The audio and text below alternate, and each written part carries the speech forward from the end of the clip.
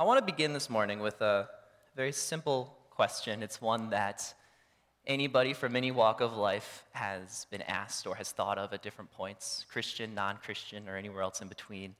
It's a simple yes or no question. It's, are you afraid this morning? I'll ask you again, are you afraid this morning? For a lot of us, the answer would be, well, not really. I'm sitting here in church. These pews are fairly comfortable. I'm just kind of relaxing, listening to this person speak. Sure, might be stress at work or family drama or certain issues that we're all struggling with, but overall, not really. But let me take a second and remind you of a world that we live in, a world that is full of darkness, a world full of evil.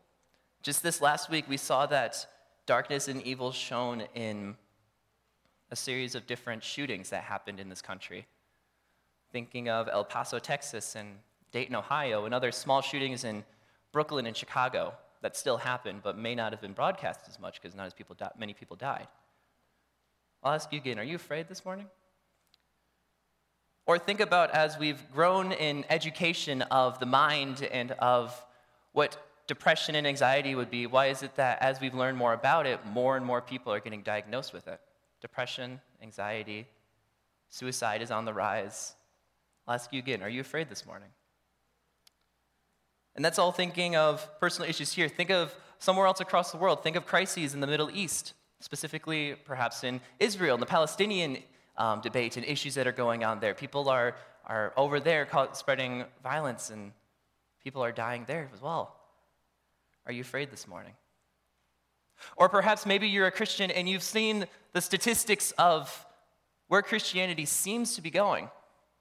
It almost seems like every other week you hear about another church closing its doors or another pastor caught having an affair, and the scars of that impacting a church for years afterwards. Are you afraid this morning? Now, I know this isn't the most positive start to a message, but I ask you to bear with me because I want to let you know that there still is hope. There still is a chance to fight against this evil. And I feel like a lot of times when we see this evil that's happening in our world, we see the death and the suicide and the frustrations, we sit there and just kind of say, well, that's the world we live in. There's nothing we can do.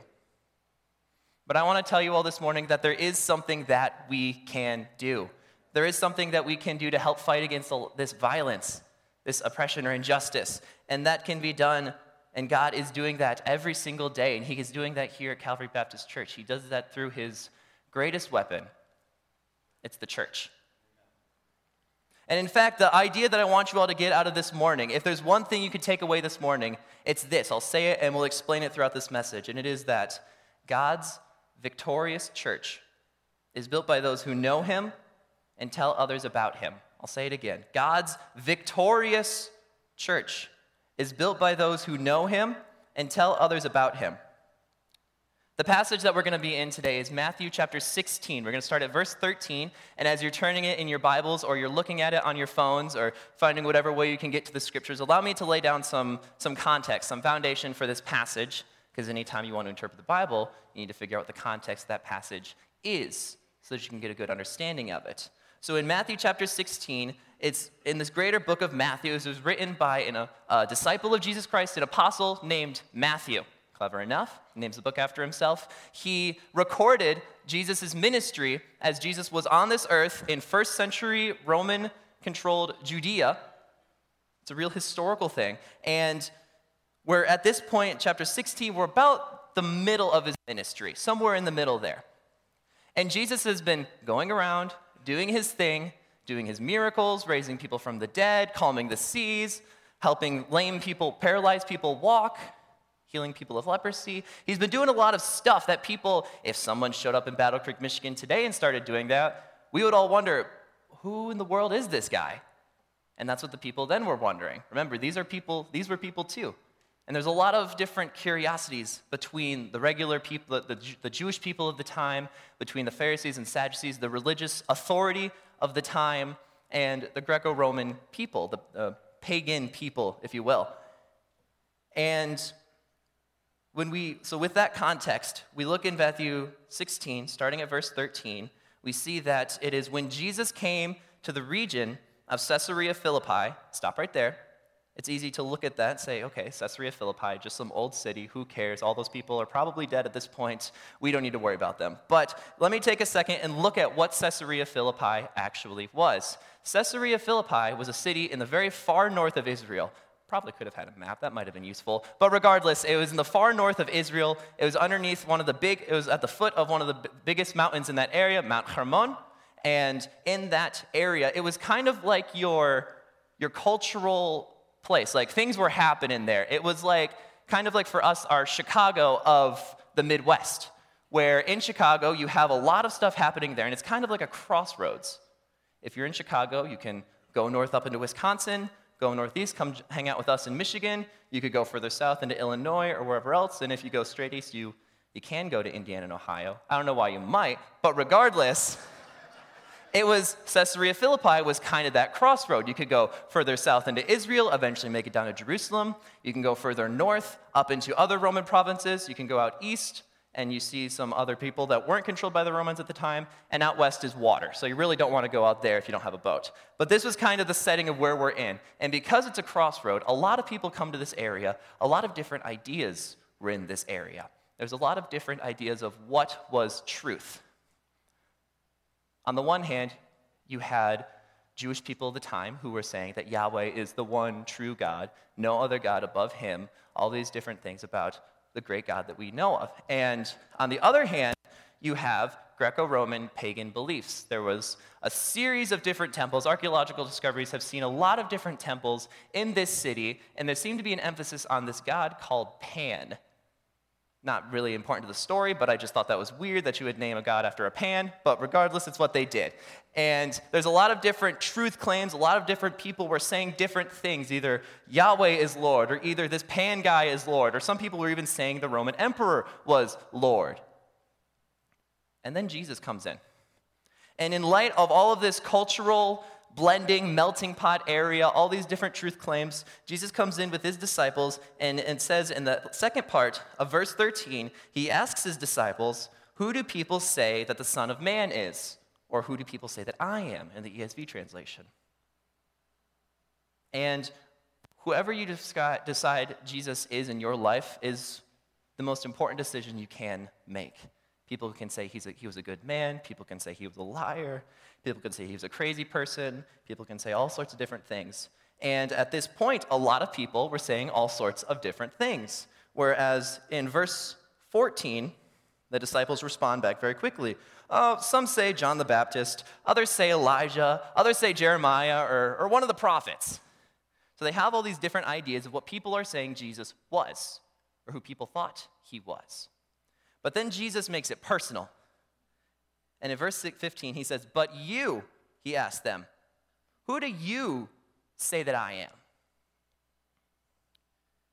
It's really easy to say what somebody else's opinion was about a topic if a random person asks you, and it's kind of one of those really debated topics. It can make people uncomfortable if someone disagrees with them. If someone comes up to you and asks you a question about your faith, it's easy to say, oh, well, my pastor said this, or I heard this guy say this that one time, or my grandpa Russ mentioned this at some time, or other things like that. And it's easy to say that. And I know that that's something that I've fallen into, and I don't think I'm the only one that's done that. And there was a point when somebody specifically asked me a question about some sort of theological Christian doctrine, whatever else, and I mentioned, well, my professor says this, and he stopped me right in the moment. He said, no, I want to hear what you said. What is your opinion on this? And it was a little uncomfortable. I mean, it feels uncomfortable because you have to say what you believe in, and that's easily can make someone offended, can easily make someone start arguing with you, and it feels a little odd, and that's exactly what Jesus does here. He says, who do you say that I am? Makes it personal. And I can imagine at that point, all the disciples, they're sitting around in a circle at this campfire. Maybe it's evening. There's dancing and singing going on in other temples or whatever else, and they're all just sitting there silently after Jesus asks this personal question. They're all kind of looking at each other, trying to figure out who's gonna answer Jesus. And then who else decides to answer Jesus other than Simon Peter? Where he says in verse 16, he says, Simon Peter answered, you are the Messiah, the Son of the living God. And this verse, verse 16, and the two after, 17 and 18, these are the key verses that we're going to spend a lot of time in today, because these verses can give us a sort of idea. They kind of show us what we can do today to be able to help fight against these forces of evil in our world. Remember what I asked? Are you afraid this morning? This is a way that we can say, well, the world is scary, but we don't have to be afraid. Verse 16, Simon Peter answered, "You are the Messiah, the Son of the living God." Cool. Verse 17, and Jesus responded, "Simon, son of Jonah," or son of John, "you are blessed, because flesh and blood did not reveal this to you, but my Father in heaven.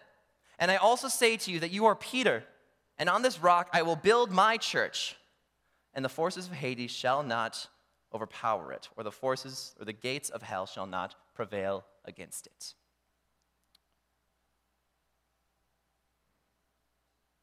In this passage, we need to be very careful, because these three verses here, this whole passage here, it's been a very debated passage among people who claim to be Christian.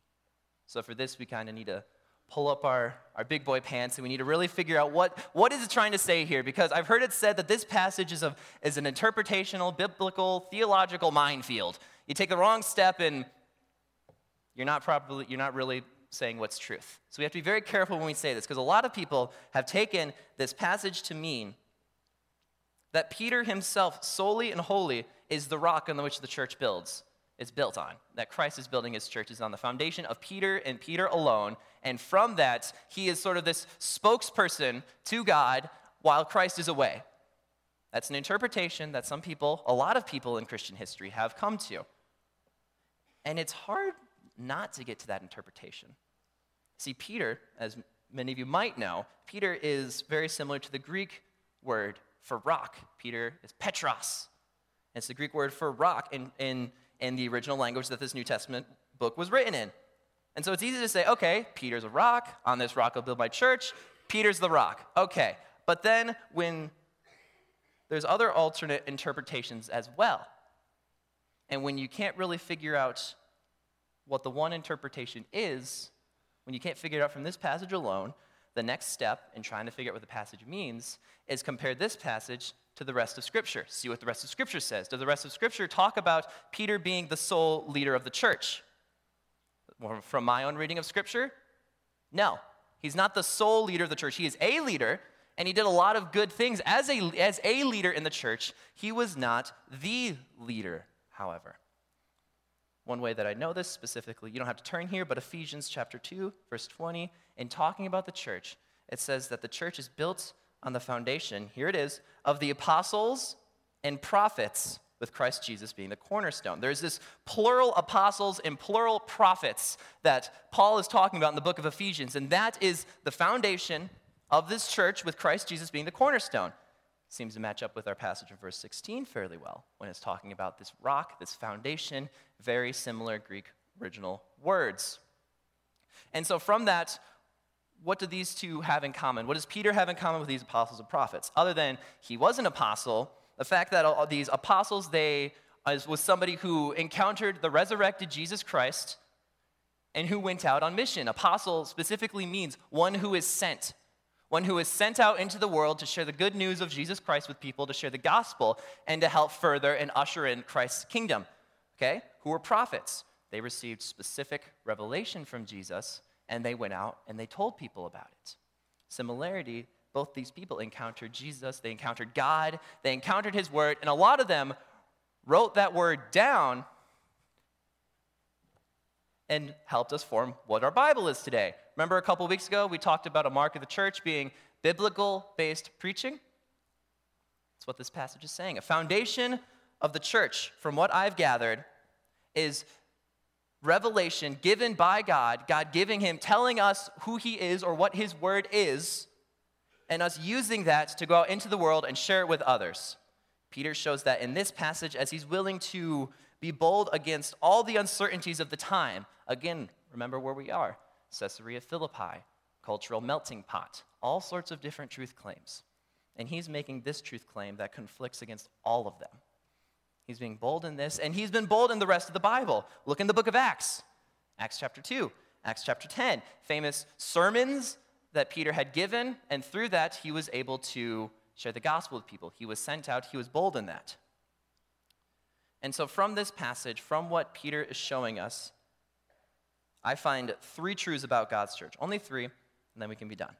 The first truth that I specifically see here is that God's church is built by those who know him. If you're writing notes, first point, God's church is built by those who know him. Christ was revealed to Peter from God, as we see here in verse 17, where it says, Simon, son of Jonah, you are blessed, or blessed is you, because flesh and blood, that being humanity, mankind, whatever else, did not reveal this to you, did not reveal this truth about God to you, but it was my Father in heaven. God is the one that reveals the truth of Christ to others. I can stand up here all I want and say anything I want about the Bible, but unless God is revealing that truth through me, using me as an instrument to share the truth with you guys, if he's not doing that, then I'm just kind of blabbering on and talking, and there's no point to it. But God's church is built by those who know him. He reveals himself to others. And for those of you that have been revealed about who Jesus is, this next point is very important to you. But hold on there for a second. If you don't know who Jesus is, again, it's a very important question. Jesus is the very Son of God. Very Son of God that was born of the Virgin Mary, fully man and fully God. Don't ask me how it works. I don't know. He lived a perfect life, and he died on the cross for the sins of the world. And he rose from the dead, conquering it. That's what we were singing about this morning. And we could know Jesus by repenting of our sins, turning away from, confessing our sins to God, and knowing that Jesus has the power to forgive us of those sins. When he does that, when he's forgiven us of those sins and we dedicate our lives to God and follow him fully and wholly for the rest of our lives, congratulations, you're part of the church. If you haven't done that, then you can sit in this church all you want. You can be here. You can hang out with Christian people. If you haven't made that decision, you're not a Christian. You are not a part of the church. And I would encourage you, if you haven't made that decision, to talk to a Christian that you know well. You can talk to me after the service. Love to have that conversation with you. Pastor Tom would love to have that conversation with you. Or maybe even some Christian you know in your own life. Because again, who you believe Jesus is the most important decision you can make in your entire life. So that's point 1. Point 2, God's church is built by those who tell others about him. God's church is built by those who tell others about him. Peter was bold in saying who Christ was and is today. He did it several times in the book of Acts, and it led to the gospel going forth into the world. Again, he took this information that God had given him, and he decided to go forth and share it with other people. And as he was doing that, God was using him kind of like an instrument to share it with others. This point's a little bit more difficult to take, isn't it? Because this requires us to be able to go out and share our faith in boldness and reach people who aren't Christian and share with them the truth of God's word. I'll ask you a question right now, and this one might be one of those questions. You hear it, and you're like, oh, I don't like that question. But I'll say it anyways because I love you guys. When was the last time that you shared the gospel with someone? Was it yesterday? Was it last week? Was it last month? When was the last time you shared the gospel with somebody? And I'm not talking about living a certain way, acting a certain way, being a good person, and hoping that that reflects the gospel to other people. I'm talking about going up to somebody, maybe it's a friend, a family member, someone you've never met before, and just sharing who Christ is. And then that is something that I'm actually preaching to myself, fully aware of how hard that can be sometimes. It requires boldness. It requires a strength that on our own, a lot of us don't and can't have. And that is why a lot of us, myself included, it would be wise and helpful if we could talk to God in prayer, ask him for help in that, ask him for that boldness in this time, to be able to find people, even find people who aren't Christian, and share the truth of God's word with them. That is how God pushes and moves his church. I'll use one more illustration. If any of you know anything about the Christian church calendar, I didn't know about it until like a year ago from school, but it's this church calendar that talks about different church holidays, talking about the season of Advent, leading up to Christmas. It talks about Easter and Lent and the day of Pentecost and all these sort of great holidays. And then there's a big point kind of in the middle, and we're kind of in that now, or we've been in that, and it's called ordinary time. It's called ordinary time, and it's a time specifically designed to share your faith. That's an emphasis of that time in the calendar. Before, when there's not an Advent season going on, or Easter, or whatever else, ordinary time, it was assumed when this calendar was written or brought about that that was the time and that was a point when you could share God's word or share the gospel with people. And I find that so interesting that it's just a very ordinary thing for Christians to be doing and sharing the gospel, yet it's so hard to do it sometimes. I know that I need help in praying for boldness in that, and I don't think I'm the only person here that needs that help. But then going on to my third point, and this, remember that question? Are you afraid this morning? This is the hope that we have. This is the important point. And this point is, third point, God's church will never be defeated by evil. God's church will never be defeated by evil. Look at the last part of verse 18. After Christ sees the revelation that God has given Peter, and Peter shares it in boldness to the disciples, or even to other people later on in the Bible story.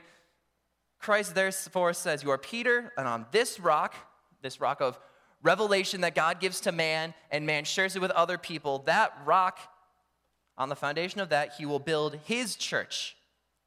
And here it is, "And the forces of Hades will not overpower it, or the gates of hell shall not prevail against it." I like that second way of saying it a little bit better because it's a little bit closer to the original language. But this is the hope we have. There seems to be this cause and effect, which leads to another effect in the way that God moves and God uses us. This cause, originally, God has information about himself, shares it with humanity. Humanity repents, becomes Christian, follows after the Lord wholeheartedly, experiences the love and forgiveness that God gives us, and we want to share that love with other people. And as a result, God uses that to build up his church. And as a result of him building up the church progressively, sort of this growing pattern, the gates of hell shall not prevail against it. But then the way that Matthew says that's a little strange. The gates of hell shall not prevail against it. What does that mean? I've heard a couple of different interpretations of what that could or couldn't mean. And there's one that I've heard quite often, actually. It's talking about what is a gate? What is a gate in the ancient world? Well, a gate's a part of a wall. A wall surrounds a city. It protects the city. It keeps it controlled and protected from enemy forces as they come and push into it, which is to show that hell is on the defense and the power of the church is only on offense. I like it, but I think there's more to it. And for that, let's look at in the ancient world. Let's see what a gate was in the ancient world. Again, looking at Christian or non-Christian archaeologists, looking through the ancient Near East, the setting of where this book was written, we see that the gates were used kind of like a town hall is for us in the Western world.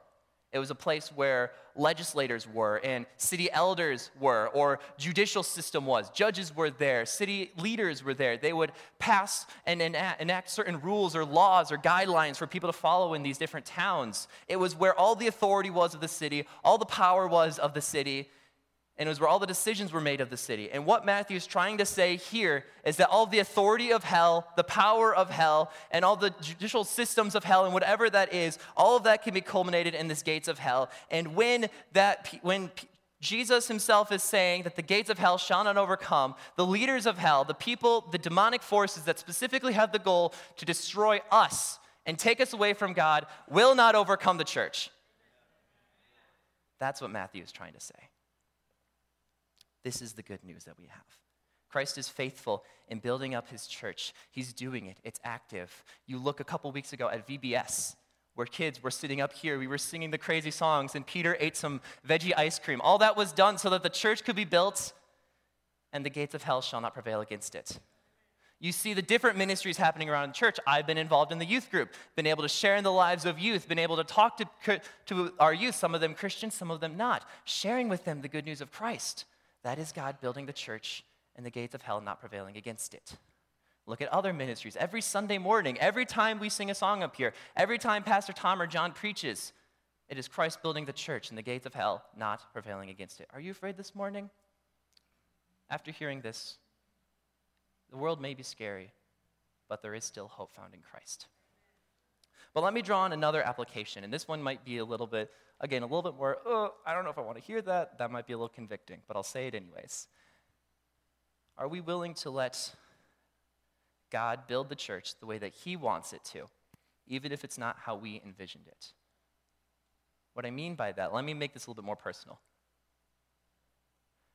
If for some reason, in God's own infinite wisdom, tomorrow morning shuts Calvary Baptist Church's doors for the last time, and this church is done, is God no less faithful to his promise he made to us?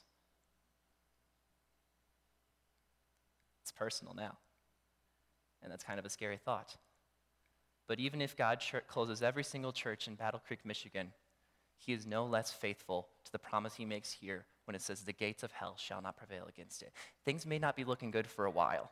And I'm not saying that all of a sudden after this message, we can all just go out and share the gospel with everyone and everything's going to get super good and happy and shiny rainbows and everything like that. That's not what I'm saying either. But what I'm saying is, this is something that we can do, all of us can do to help fight against this evil in the world. This is something that we can do as part of the church as we go out and we share the truth of Christ. And as a result of that, evil will not prevail. Because again, Christians, we know the end of the story. Are you willing to let God build the church the way he wants to, even if it isn't what we envisioned? I'll give a story on that real quick. A couple of years ago when I was a student at Moody, or still am, but when I was a sophomore specifically, I remember when Moody kind of announced that it was going through a really rough financial season, to the point where they had to close down a couple of different satellite campuses all over the United States and unfortunately let off a lot of really good, really godly Bible professors. And it was a really scary time as people were wondering, is Moody going down? Is the college that I've gone to and that has had such a reputation for sharing the gospel with people, is that all of a sudden going to be done? Maybe. Right now, Moody's in a good spot, but maybe one day Moody can close down.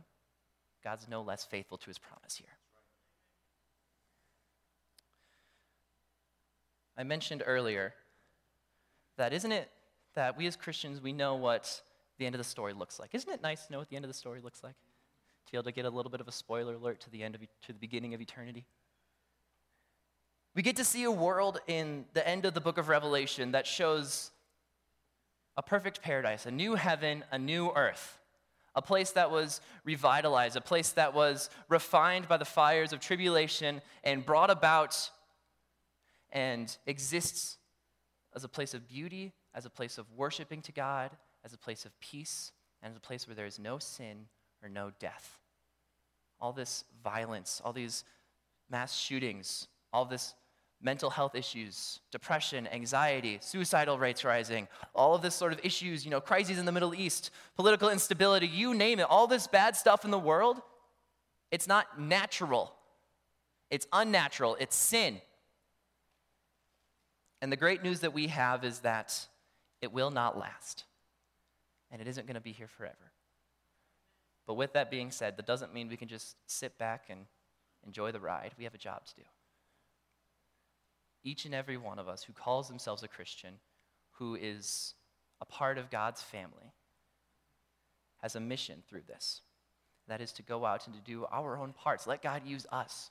Are you willing to let God use you as an instrument to share the gospel with other people? Are you willing to let God use you to be bold and go into a world with a lot of different truth claims and a lot of different people that could get really frustrated with you? Remember what happened to Peter and Paul when they went out and they shared the truth of Christ with people? We have a mission to do. We have a mission to go out, share the good news with people, and that's what we get to do. God gets to use us. The question is, are we going to let God use us in whatever way he chooses? God's victorious church is built by those who know him and who tell others about him.